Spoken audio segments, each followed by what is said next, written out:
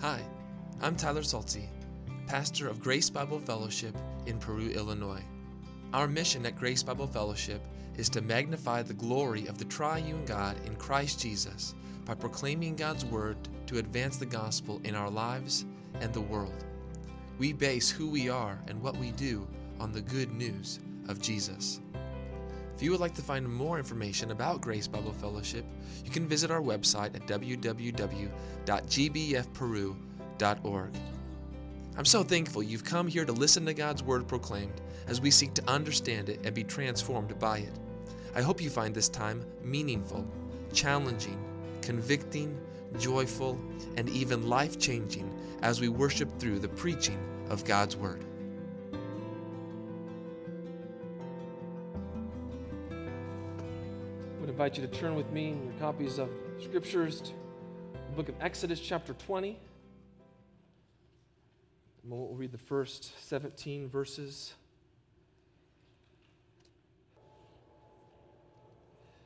Now I pray that our hearts will be praising the Lord this morning for His excellent greatness, for all that He is. And amazing that we can continually come to God's Word over and over and over again, time and time again, and it meets us exactly where we are. It speaks a word to us in our varied circumstances, in our varied things that are going on in our lives. God's Word comes and speaks to us the word that we need to hear. And so I believe it's no different today. God's brought us to Exodus 20, particularly today, verses 4 through 6, for a particular reason, for a particular purpose, to do His work in us through His Word, as He always does. So may we have hearts that are ready and willing to receive this Word from God today. Would you stand with me as I read these first 17 verses of Exodus 20?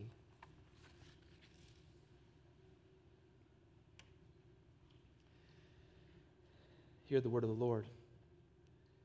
And God spoke all these words, saying, I am the Lord your God, who brought you out of the land of Egypt, out of the house of slavery. You shall have no other gods before me. You shall not make for yourself a carved image or any likeness of anything that is in heaven above, or that is in the earth beneath, or that is in the water underneath the earth. You shall not bow down to them or serve them, for I, the Lord your God, am a jealous God, visiting the iniquity of the fathers on the children to the third and the fourth generation of those who hate me, but showing steadfast love to thousands of those who love me and keep my commandments. You shall not take the name of the Lord your God in vain, for the Lord will not hold him guiltless who takes his name in vain. Remember the Sabbath day to keep it holy. 6 days you shall labor and do all your work, but the seventh day is a Sabbath to the Lord your God. On it you shall not do any work, you or your son or your daughter, your male servant or your female servant, or your livestock, or the sojourner who is within your gates. For in 6 days the Lord made heaven and earth, the sea and all that is in them, and rested on the seventh day.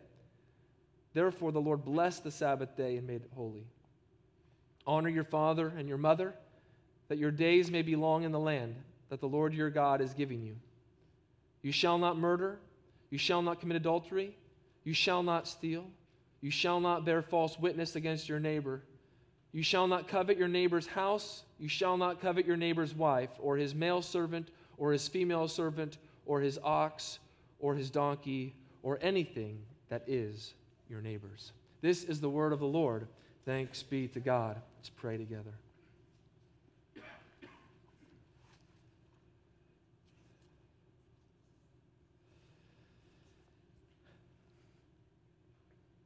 Almighty God, grant that as you shine on us by your word, we may not be blind, nor willfully seek darkness, nor have our minds lulled to sleep.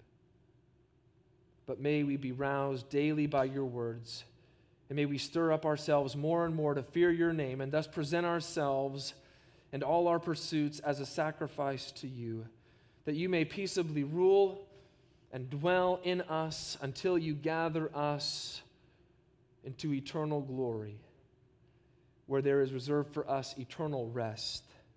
Through Jesus Christ our Lord, we pray. Amen. You may be seated.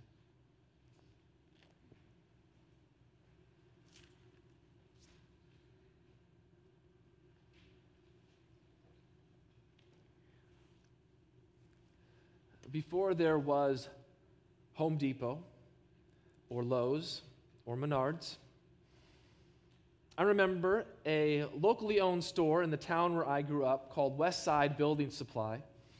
And they had a slogan which they put in big letters on the sign outside the front of their store. These words were even bigger than the name of their company. These big yellow words said this: the Do-It-Yourself Center. Remember, this is even before the whole do-it-yourself craze on social media.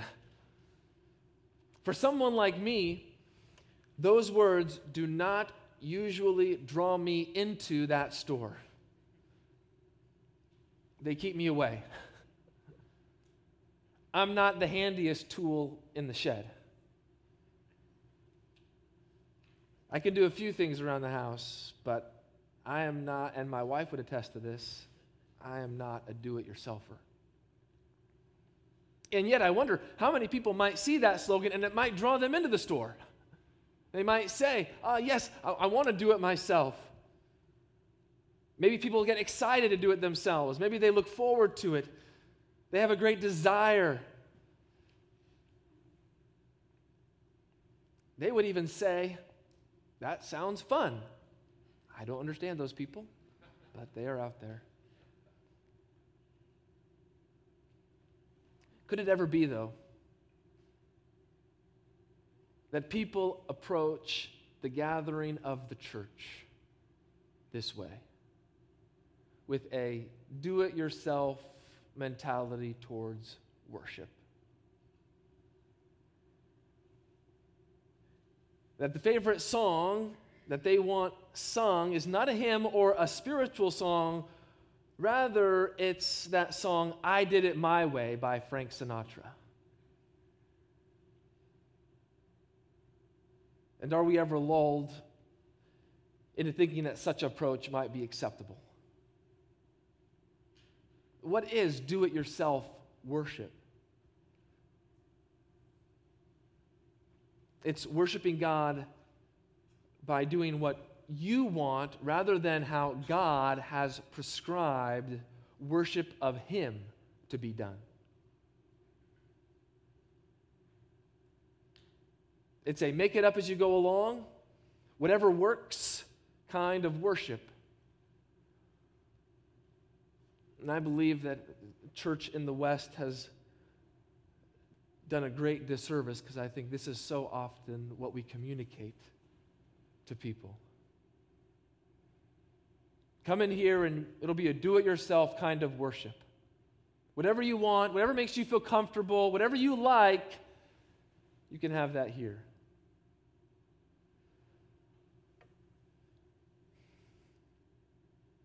But God communicates to us and says, it really matters how you worship Him.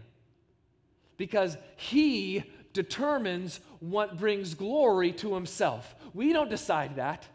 God decides that. And how we worship is a direct reflection on who He is. And so we want to be telling the truth about God.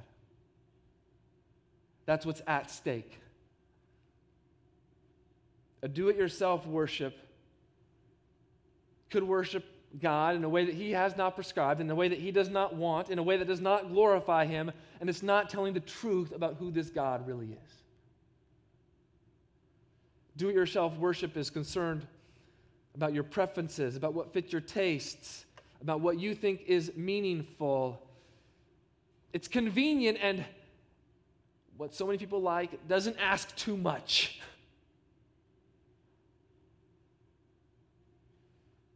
It comes with this evaluation. Did I like worship today? when really, I'm sorry to say, it doesn't matter if you like worship today.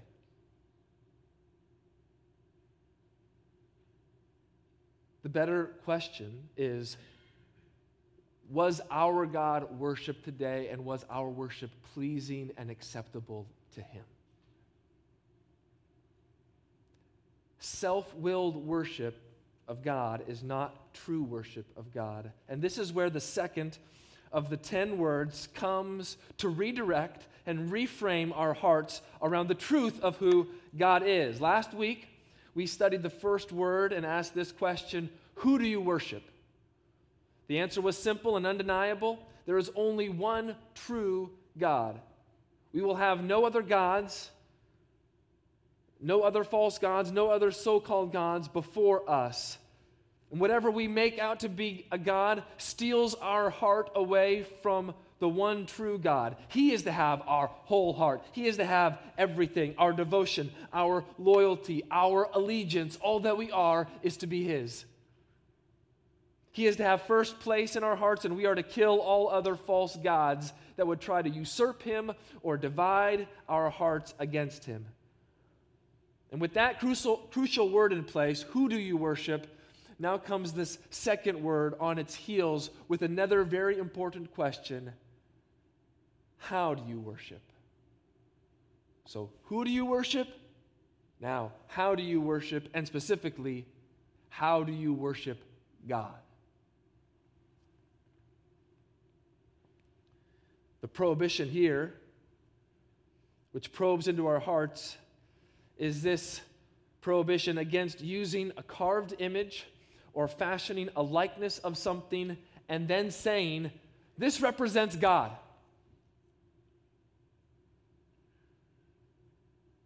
And then you begin to worship that idol, or perhaps even those idols as the one true God.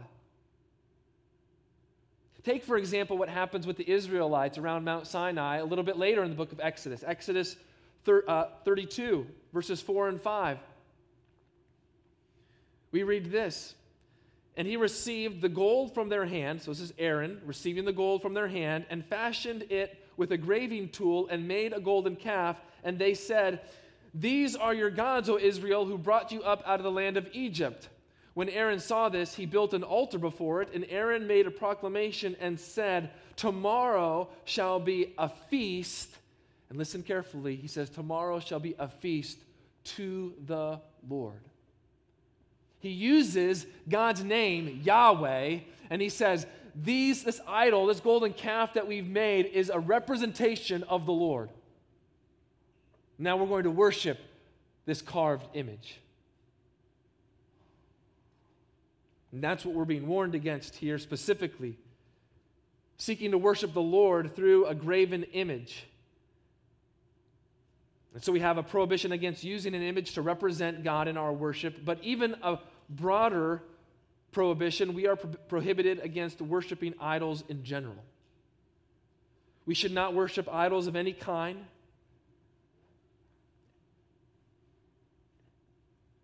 And let's just take stock in that for a moment. Is that really a problem? Idolatry? I mean, has that been a concern in your life this week?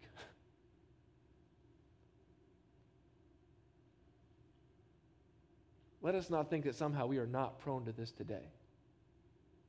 That somehow we are above this, we are beyond this. I mean, we're modern people. We're not like these Israelites. Idolatry is alive and well.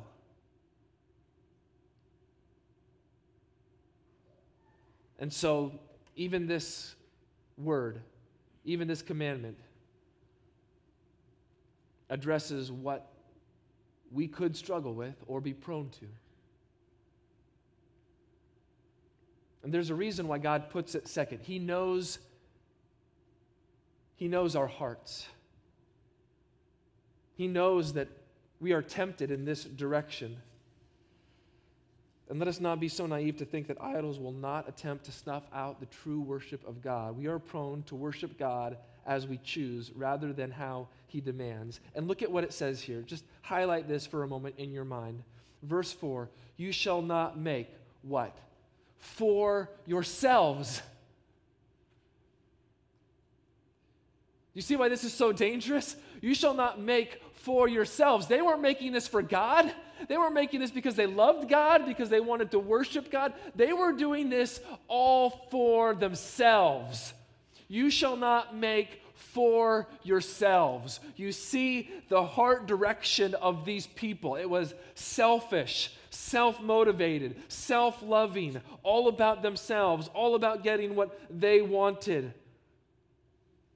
They weren't doing this because they had a concern of worshiping God the way that he wanted them to worship him.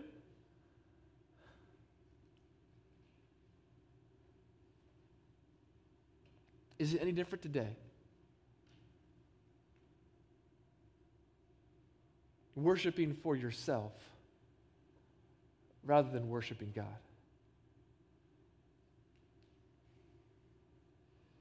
And so our text warns us. It really comes with one warning this morning, but there are two reasons why we need to heed this warning. And so this is your outline, your bulletin. If you want to follow along, you can do that there.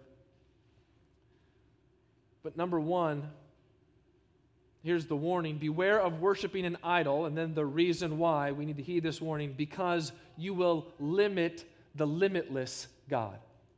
Beware of worshiping an idol because you will limit the limitless God.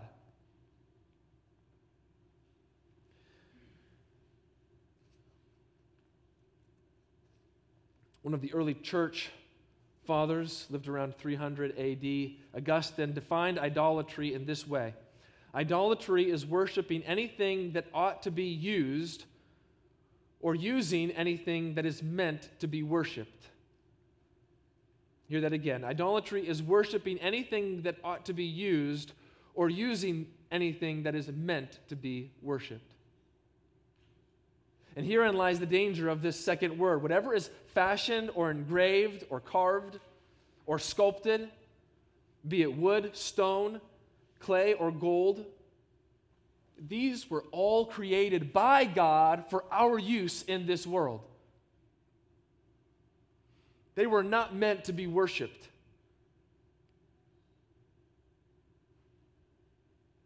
And when we fashion these images, the likenesses of God, we are seeking to use God, control him, manipulate him. We begin to think that God is manageable, that he is mutable, that we can change him, and that somehow our pea-brained minds can understand him enough so much that we can say, you want to see what God is like? Here, let me make something that shows you what God is like.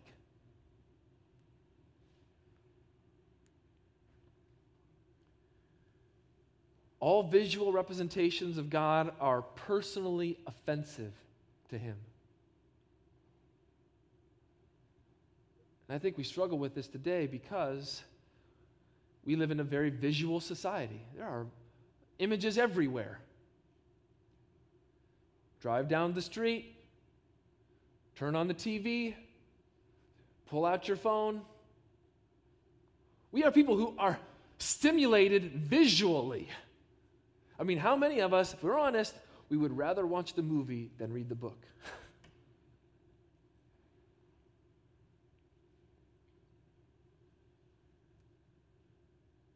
God is to be worshiped without the aid of visible representations. And what does it do? What's at the heart of this? If we take a graven image or an idol and try to worship the Lord through this image, it blurs the line of distinction between the Creator and the creature.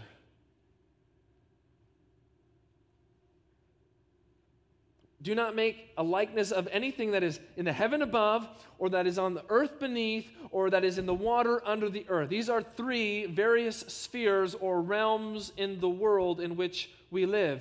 And it was common among pagan people to create gods over these different realms in our world.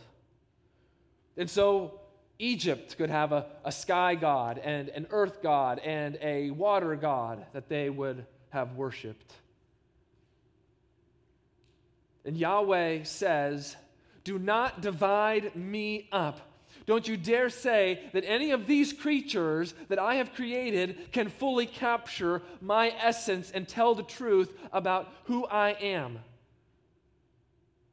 It is a great sin to subject the incomprehensible God to human understandings and limitations. And that's exactly what we do if we make carved images of God. He is the eternal, infinite, almighty, omnipresent, omnipotent, omniscient God of the universe who created everything out of nothing by the word of his power. And you think that you're going to be able to depict this God, Yahweh, with a carved image or an idol? This is why we can't define the majesty of God. Hebrews, at the very beginning, says Jesus sat down at the right hand of the majesty, and that word majesty is capitalized, saying majesty means God.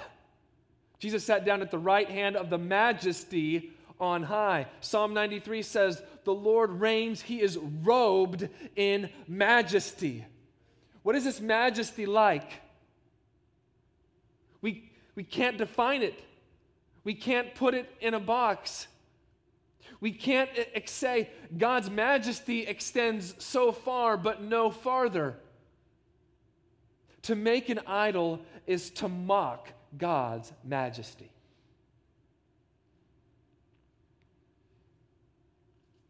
In fact, here are the Israelites encamped and coming to Mount Sinai, hearing these words from God, and they were experiencing worship as it should be in these moments. Listen to what it says in Deuteronomy 4, 11 through 12. Deuteronomy 4, 11 through 12. And you came near and stood at the foot of the mountain while the mountain burned with fire to the heart of heaven, wrapped in darkness, cloud, and gloom. Then the Lord spoke to you out of the midst of the fire. You heard the sound of words, but you saw no form. There was only a voice. What are the Israelites experiencing? They are not experiencing the form of God so as to make a visible representation of his image. But what? They are hearing the sound of his voice, his word come to them. There is no form at Mount Sinai for them to hold on to. All they had was the Word of God. And that, dear brothers and sisters, that's what we're to fill with our minds with if we are to truly worship God. We must saturate our minds and our hearts with what God has revealed to us about himself in his Word. But there are some who would rather worship God of their own imagination, a God that they make up, a pretend God, a God that fits into their mold of who they would like God to be or how they would like God to act. And they begin to say things like this: I don't think God would ever do that. I like to think about God this way. I imagine God to be. I could never believe in a God who,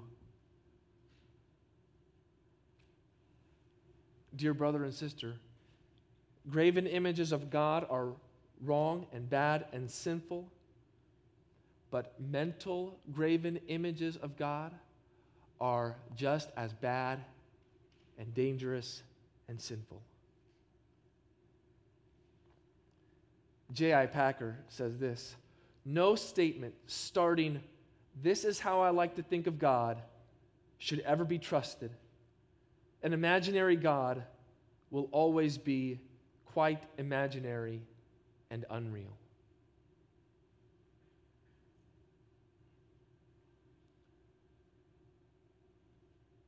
We must not treat God like our own personal buffet. You ever been to a buffet? What do? You go through the line. Oh, I like a little bit of this, like a little bit of this, like a little bit of this. I don't like that, so I'm not going to get any of that. And would we ever do that with God? I like a little bit of this, a little bit of that. Oh, I don't like that, so I'm not going to touch that.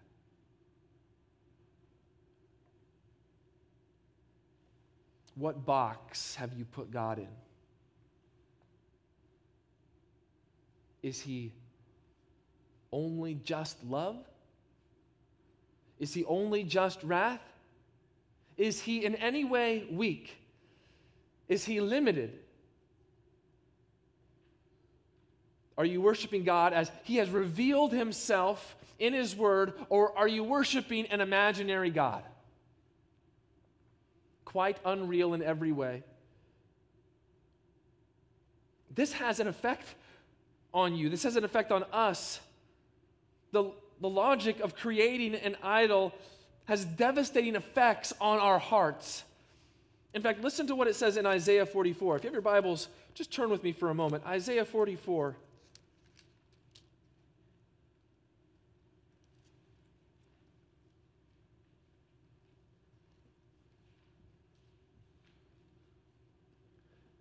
Starting in verse 12 of Isaiah 44, the ironsmith takes a cutting tool and works it over the coals. He fashions it with hammers and works it with his strong arm. He becomes hungry, and his strength fails. He drinks no water and is faint. The carpenter stretches out a line. He marks it out with a pencil. He shapes it with planes and marks it with a compass. He shapes it into a figure of man, with the beauty of a man, to dwell in a house. He cuts down cedars. He chooses a cypress tree or an oak and lets it grow strong among the trees of the forest. He plants a cedar, and the rain nourishes it. Then it becomes fuel for a man. He takes part of it and warms himself. He kindles a fire and bakes bread. He also makes a god and worships it. He makes it an idol and falls down before it. Half of it he burns on the fire. Over the half he eats meat. He roasts it and is satisfied. Also he warms himself and says, "Ah, I am warm. I have seen the fire." And the rest of it he makes into a god, his idol, and falls down to it and worships it. He prays to it and says, "Deliver me, for you are my God." What's Isaiah saying there? This kind of idolatry is ludicrous. Who would ever do this? You're going to take a block of wood and you're going to cook a meal over part of it, and the other part you're going to take and you're going to make an idol.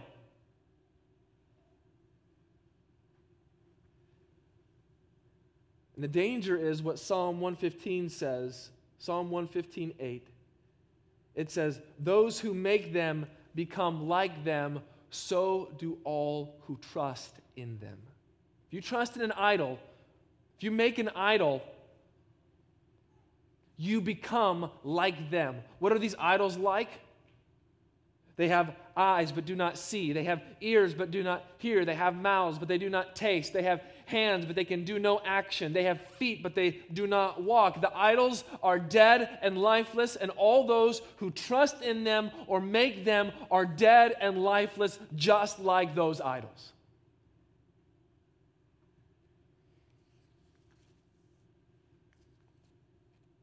It's dangerous because it diminishes God. But it also diminishes us. You hear these words here? You shall not make for yourself a carved image or any likeness of anything that is in heaven above, etc., etc. You hear those words, a carved image or likeness. Where else do we hear those kind of words in the Bible? Well, we hear them right at the very beginning of the Bible, don't we? God makes man in his own image and after his own likeness. We don't need to create images because God has already done it through the creation of mankind.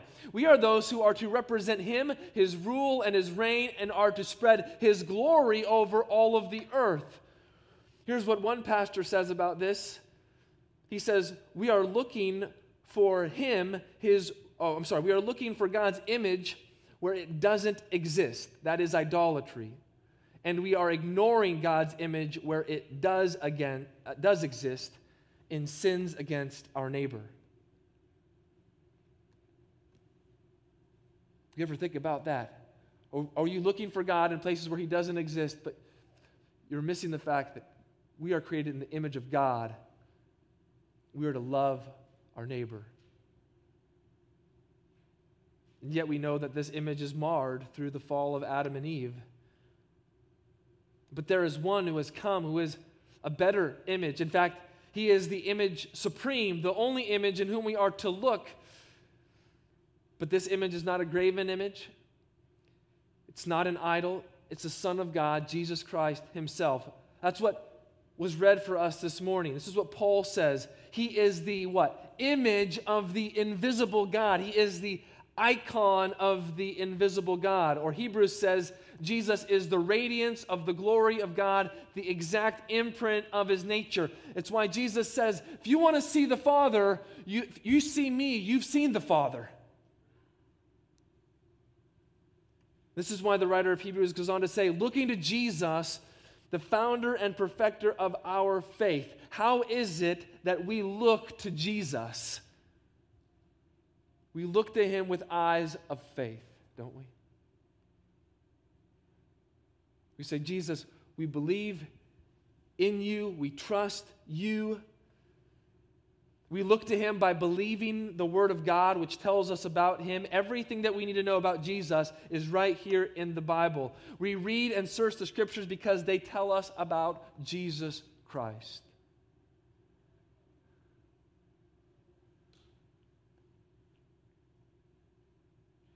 It's in Jesus that we see the limitless God put on display before our eyes.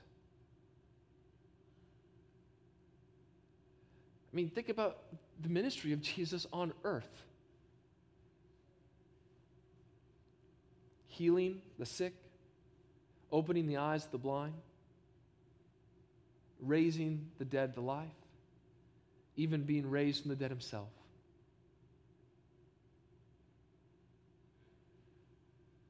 He's giving us true worship through himself. Number 2. Beware of worshiping an idol because you will despise the limitless love of God. Beware of worshiping an idol because you will despise the limitless love of God.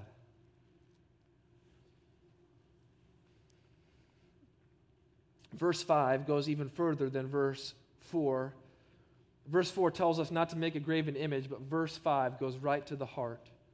What is our heart posture? You shall not bow down to them or serve them.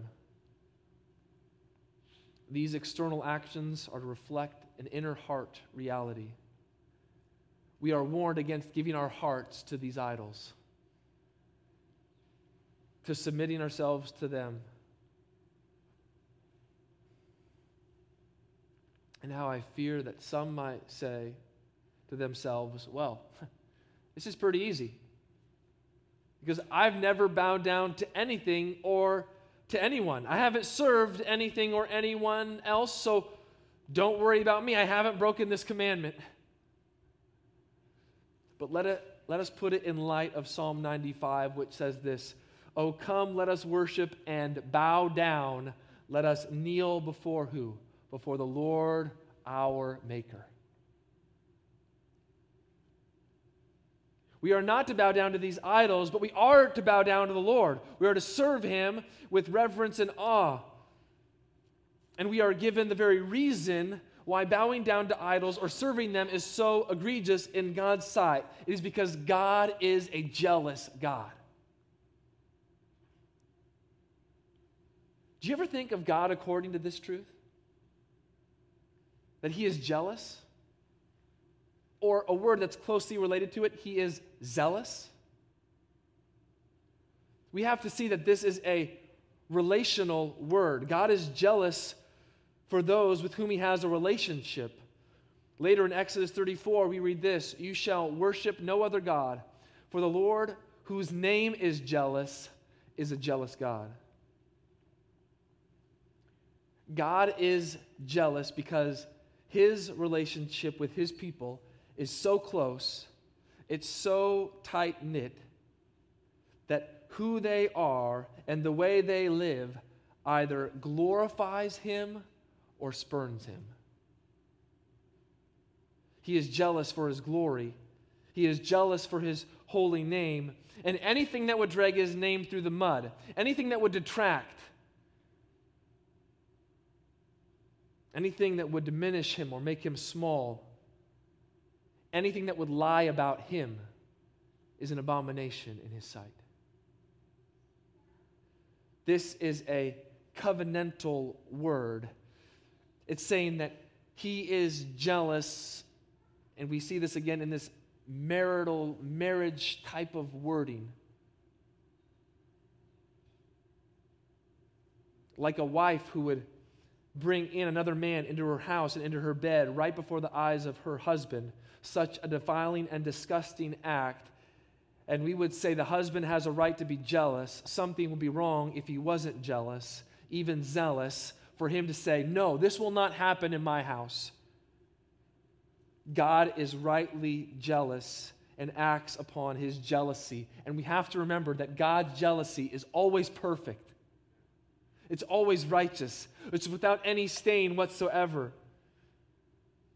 God is a jealous God because idolatry is adultery. We see in his jealousy, God will not tolerate idolatry. He will not allow a lie about him to be spread. He will not be limited by the mind of finite man. He will not tolerate worship that does not meet his demands. And so what does he do? How does he act upon this jealousy? We see this here. Visiting the iniquity of the fathers on the children to the third and the fourth generation of those who hate me. It's the first way that he acts. Some might cringe at this thought. They don't like it. They say, how can the Lord hold accountable these other generations that had nothing to do with this sin? And how many might want to reject this truth that is taught to us about the Lord right here? But let us think clearly about what's being said. First, there is a danger that the sins of one generation will affect other generations. How often do we like to think that my sin will just affect me and nobody else? That I can contain it. No one else might be hurt. Our sins, your sins, can have devastating effects that go on into the future.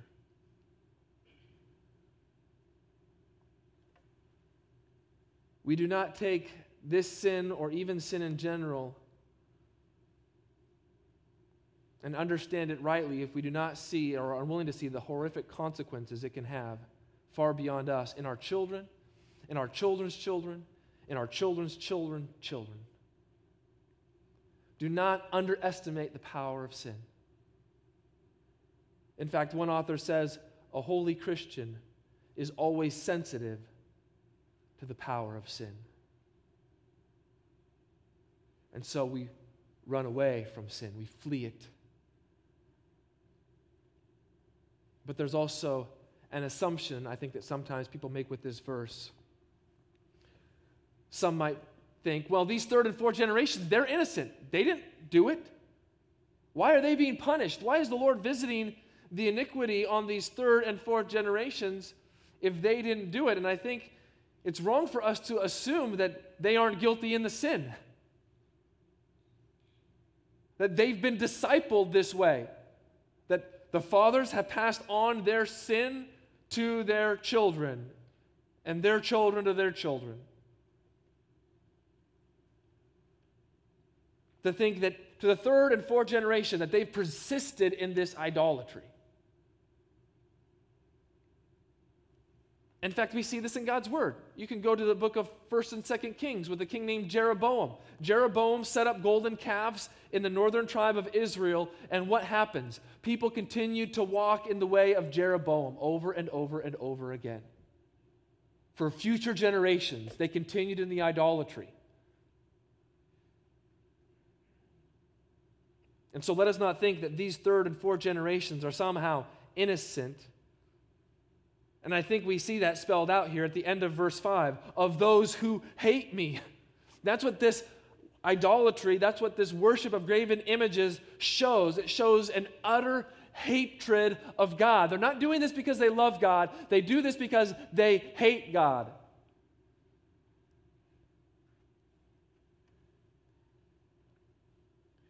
Thomas Watson, a Puritan, says this: an image lover is a God hater. Image worship is a pretended love to God. And I wonder if that would strike a chord with us, where these image lovers are able to point to what they're doing and say, look how much I love God. Look how much I worship Him. When all the while they're hating Him. It might look to others like they love God. It might look to others like they're worshiping God. But they're just pretending. They're posing. They're not really loving God the way that He is meant to be loved. They're not really worshiping God the way that He is supposed to be worshiped. They're not loving God. They're hating God. And so we can't say, well, it's just a little error.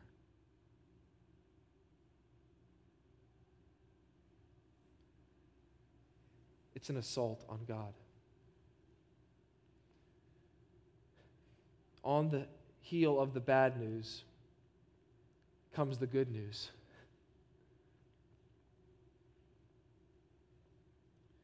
A very dark picture is painted at the end of verse 5. But then we come to verse 6, showing steadfast love to thousands of those who love me and keep my commandments. And what I love about these two verses is how God communicates His heart's desire is to show His steadfast love to His people. Why would I say that?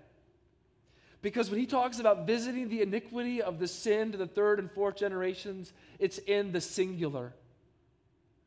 But when He talks about showing His steadfast love to thousands, it's in the plural.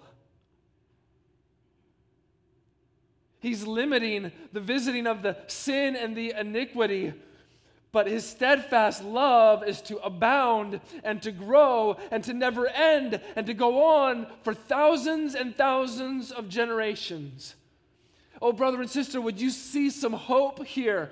That one generation of faithful Christians, one generation of Christians who love Jesus with an undying love, one generation of Christians who give themselves to Him as living sacrifices daily, who take up their cross and follow Him, can have an effect on thousands and thousands of generations into the future. How much do we sell ourselves short? That God's love, His limitless love, would go on to those who love Him and would keep His commandments. This is the steadfast love that never gives up, that is unbreaking, that is undying, that endures forever. And this is the steadfast love that the Lord gives to those with whom He is in this covenant relationship with. Because He has captured their hearts, and so they want to say, and they want to show that they love Him. I want to be very careful as we talk about this. If you have your Bibles, turn to Revelation 21 for a moment. As we come to a close, go into our time around the Lord's table. Revelation 21. As we think about these warnings of worshiping idols, graven images, pretend gods,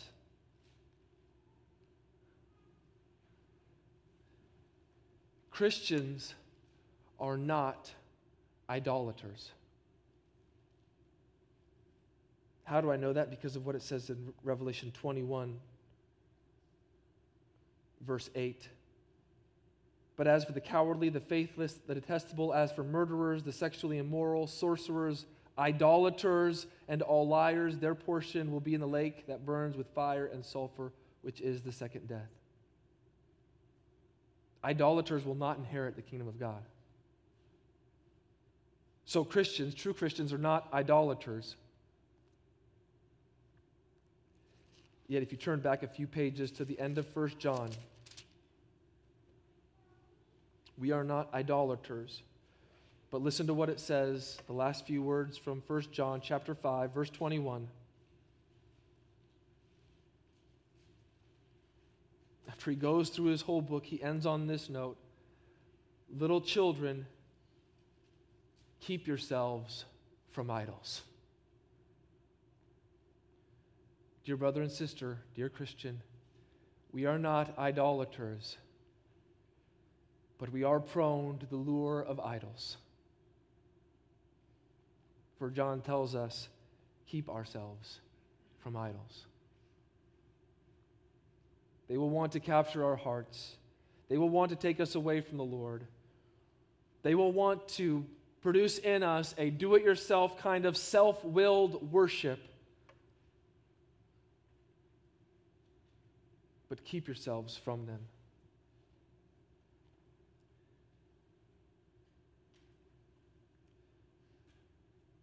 Jesus talked with the woman at a well in John 4, and they had a discussion about worship. She was a Samaritan woman, and she said, your people, the Jews, say that we're supposed to worship on the mountain in Jerusalem. Our people say that we're supposed to worship here on this mountain of Samaria. Which is true? If you remember what Jesus says, he says, the time is coming and now is when all true worshipers will worship the Lord in spirit and in truth.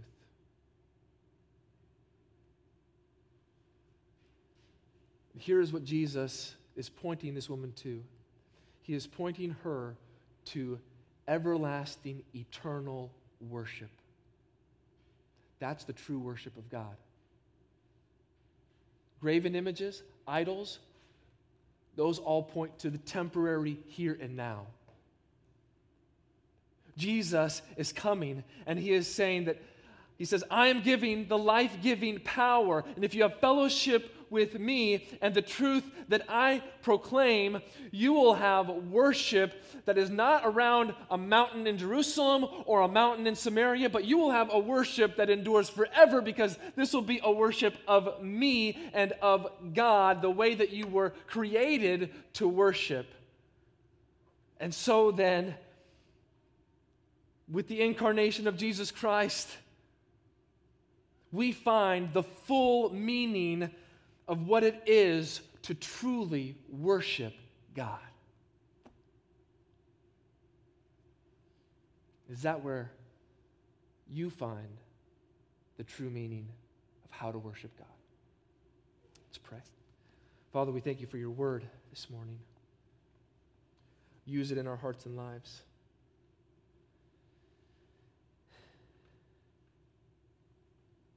Open our ears to receive it, our eyes to see it.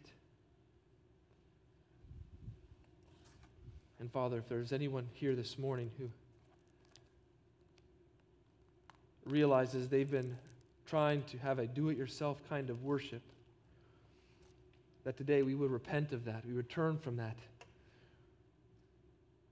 If there's anyone here today who says, I don't know what it is to worship Jesus, that today would be the day that they turn from their sin, put their faith and trust in him. And that they would be transferred from the kingdom of darkness into the kingdom of your beloved Son. They would be changed from God haters to God lovers. Through the power of the cross, where Christ sacrificed himself so that we might be saved and forgiven, and where he rose again from the dead so that we might be justified, and all of our sins atoned for perfectly. Father, we ask that your word would continue to have its perfect work in us. We pray in Jesus' name. Amen.